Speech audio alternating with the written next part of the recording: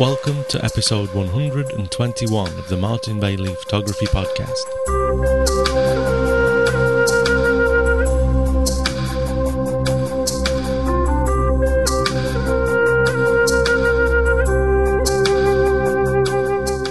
Today I'm going to talk a little bit about shooting through glass. This has been brought up a few times, and I've actually spoken about this in other podcasts, like the ones from Chester Zoo in the UK and my podcast in September 2000 when I shot a few images from a plane on the way back from a trip to India. But it probably isn't easy to see where these tips are in the 120 other podcasts that we've published here. So I thought I'd just do a quick sort of review in today's podcast, having shot a nice nightscape through glass recently. Before that though, I'd like to read out a reader's mail. I recently received a mail via my contact form from another Martin, which I'd like to read out for two reasons. The first one is because it's just a really nice mail, and although I get many sort of nice mails from you kind folk out there, the second reason that I wanted to read this one out in particular is because Martin seemed to enter an invalid email address, and I haven't been able to reply and say thanks. I do always reply to email, and I would hate for Martin to think that I just ignored this, especially with it being such a great mail. It was really just a pleasure to read. Anyway, here's what he says. Martin, thanks for your fantastic podcasts. I greatly appreciate the time and energy you put into this. I've recently moved to Shanghai for work, and one of the best side benefits has been a rejuvenation of my interest in photography. My rekindled interest comes from a result of a desire to capture the strong culture that I find here in China. That's how I find my way here to your MBP podcasts and this site. My Saturday morning routine now consists of a cup of coffee and listening to your most recent podcast before heading out to try to capture the scenes. Your shots are a great inspiration to me because I find them to be a wonderful representation of the world around you without being overly processed with unrealistic colours. All the best to you, and thank you again. So, I'm just really pleased. It was an excellent mail to read there and perked me up a lot. It's really nice. Thank you very much, Martin. So I always find it a kick to hear that the work I'm doing here on the podcast is being appreciated and helping people out. But it's also great to hear how people actually listen to the podcast. This adds another dimension that is really such a thrill. So thanks very much once again, Martin. I'd hate to have not been able to reply to you, so I hope you don't mind me reading out the message here. And this has also prompted me to put a message on the thank you page after sending me a message via the contact form, that is. And that's just to remind people that, this is one of the other things that I wanted to say to all of you as well, is that you should receive a CC, a carbon copy. I don't know if anyone ever uses that anymore, of the mail that you send via the contact form, and the chances are that if you didn't receive that CC, then there probably was something wrong with the mail address that you added. So if you don't get that, please try again and double check the mail address that you used, and that will enable me to actually get back to you, which I promise that I always will.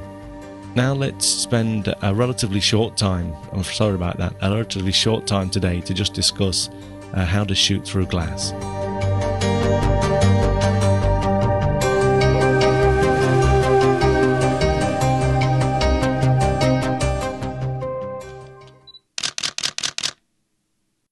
So, as I say, today I'm going to talk a relatively brief amount of time about shooting through glass.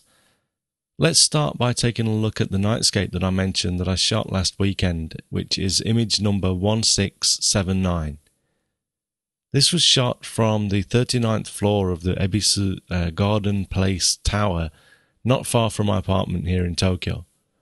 I was there to just get dinner with my other half, and I'd noticed that the rain that had just stopped was giving a nice sort of hazy effect on the distant buildings in the Shinjuku area. And the still low cloud was reflecting the light from the city, so I just thought it would make a nice shot, and I had my camera with me, so I went for it. I had my 85mm f1.2L lens on the camera, and the other lens that I had with me was my 16 to 35mm f2.8L lens. I shot the wide angle after the meal as well, but really found that this one that we're looking at now is my favourite, so I'm going to use that as my example. I'll get into the considerations for shooting through glass in a moment, but something that I wanted to mention before moving on is that I used the live view feature on the 1DS to set the exposure of the scene here, which is something that I've not really been able to do until now, having never owned a live view camera before. There's a setting on the camera to show the results of the exposure settings on the LCD and not corrected automatically, to just sort of make the LCD show you the scene without any consideration for it. This means that if your exposure settings will result in a dark image, the LCD will be dark, and conversely, if it's too light, obviously the LCD will be too light. This is actually quite useful. I ended up just selecting my aperture and shutter speed. I set the aperture for what I thought I needed, but then while looking at the LCD, I just sort of adjusted the shutter speed and went with those settings. I could see that it brightened up as I was changing the shutter speed, and it seemed perfect.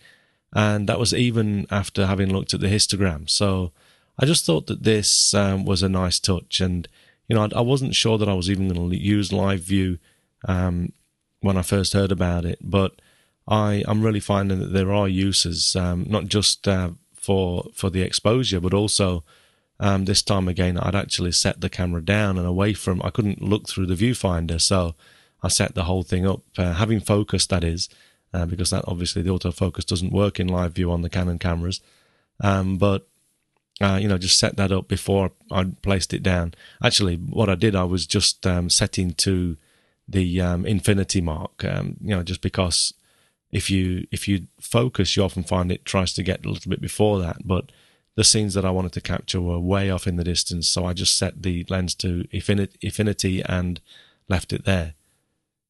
So, by the way, I was shooting with ISO 200 for this shot and an aperture of f5.6 for 1.3 seconds. For those that are interested, the two arch-shaped lights on the building in the foreground there are the JR train station in Ebisu, and the Empire State Building, sort of looking like building thing in the distance to the right, is the Docomo Tower. That's a cell phone carrier here in Japan, if you don't know. I shot another image just from inside the actual restaurant, which has Tokyo Tower. That's from exactly the opposite side of the building, but I don't like that as much as this one, so we won't bother looking at that today. I will put a link to that in the show notes, though, if you want to just check that out. Anyway, when photographing through glass, there are three areas really. They're all sort of interlinked, but there are three things that I pay attention to. You'll want to try to find some glass with no reflections on it, especially from inside the room or a vehicle that you might be in. I find that when shooting from tall buildings like this, the image that we just looked at, there are often pillars on the inside of the building that cast some shadow, and you can get behind those, and you're in luck. You've got a lot of great shade there between you and the glass, and if there's room to work, then it's just really good.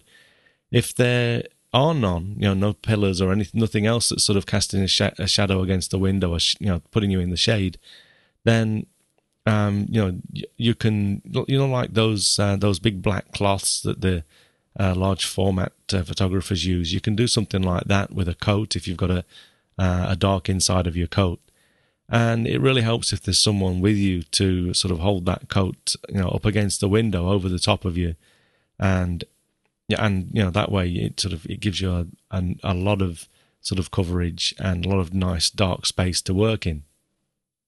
Actually, to discuss the next important thing to bear in mind, let's take a look at another shot, which is image number 1549 from September 2007, that I shot from a plane, obviously through the thick glass of the little porthole style windows next to my seat.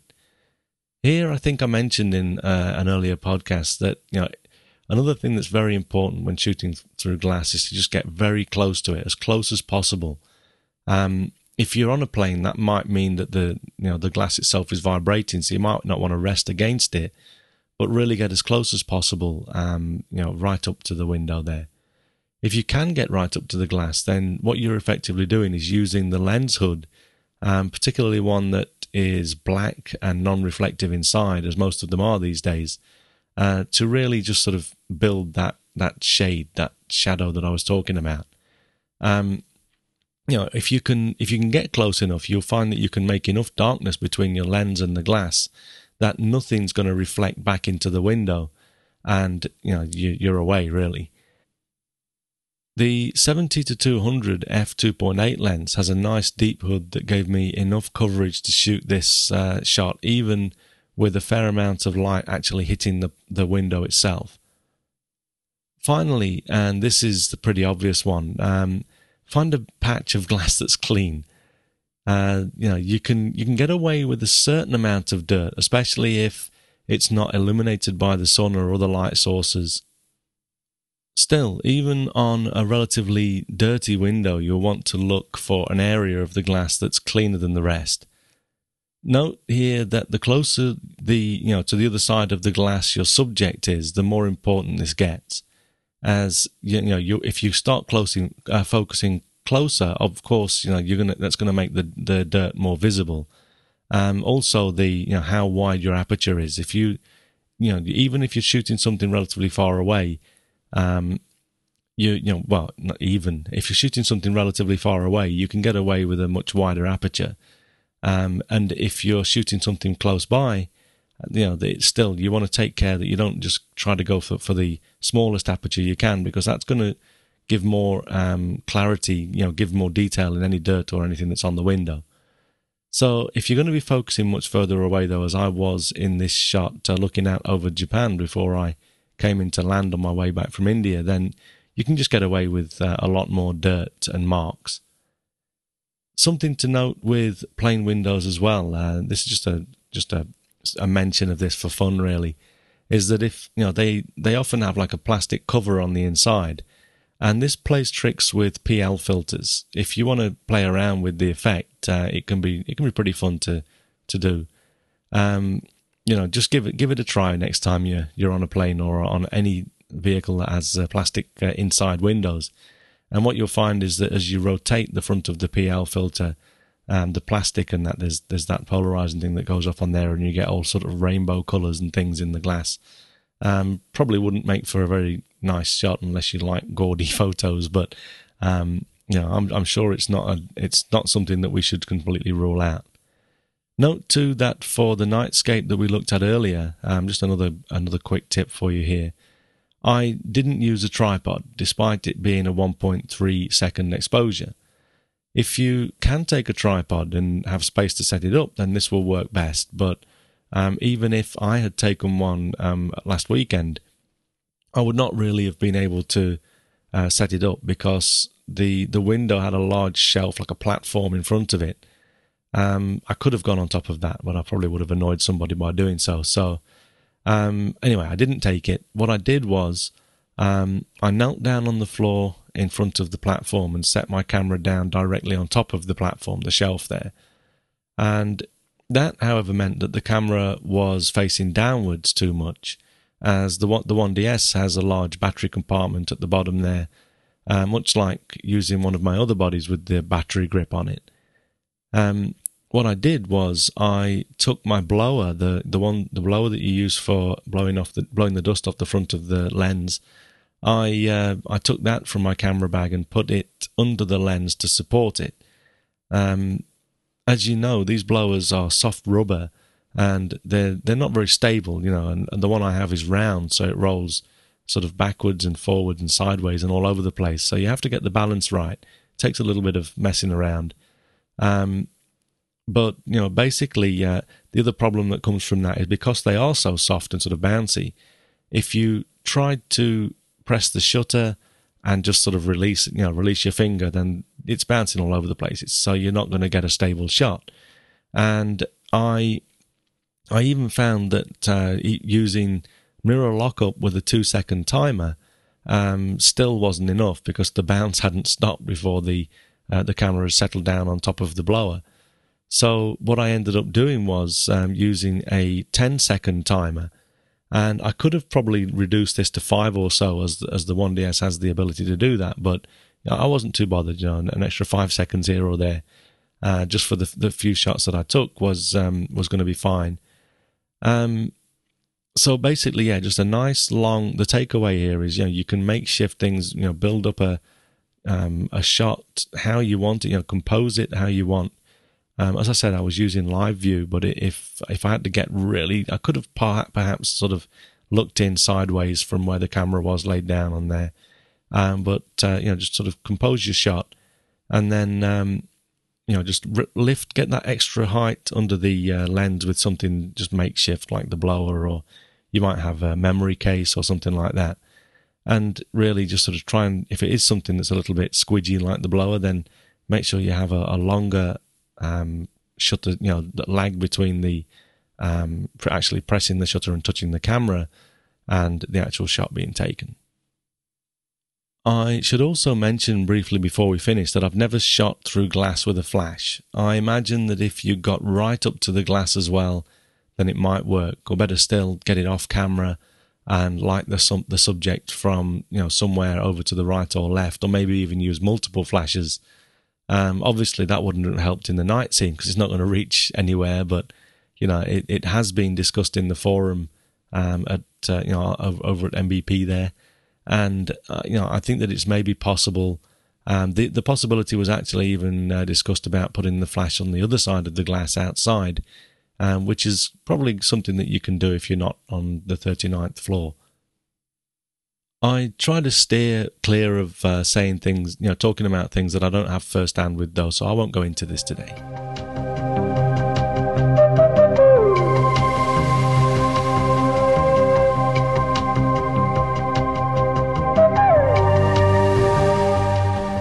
Well, that's it for today. Like I say, a quick one. Sorry about that if you were hoping for a slightly longer podcast.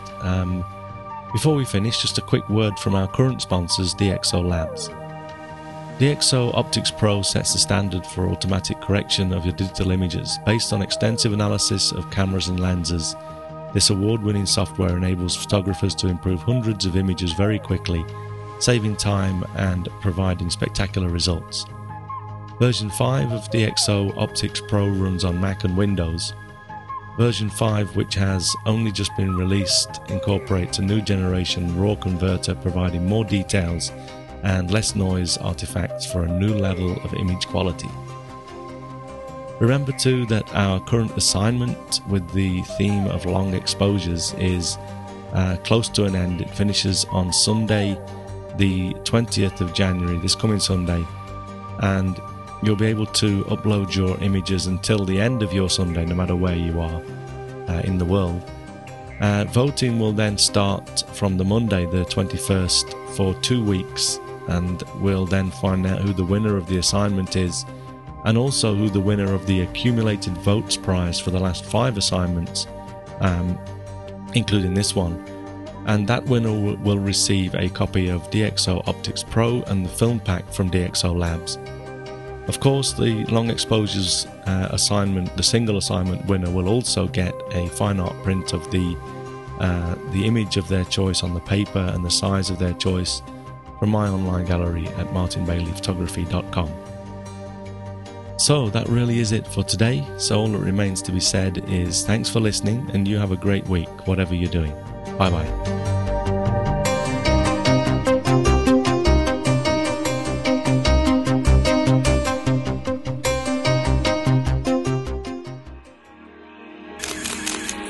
PhotocastNetwork.com, your photography resource in the podosphere. PhotocastNetwork.com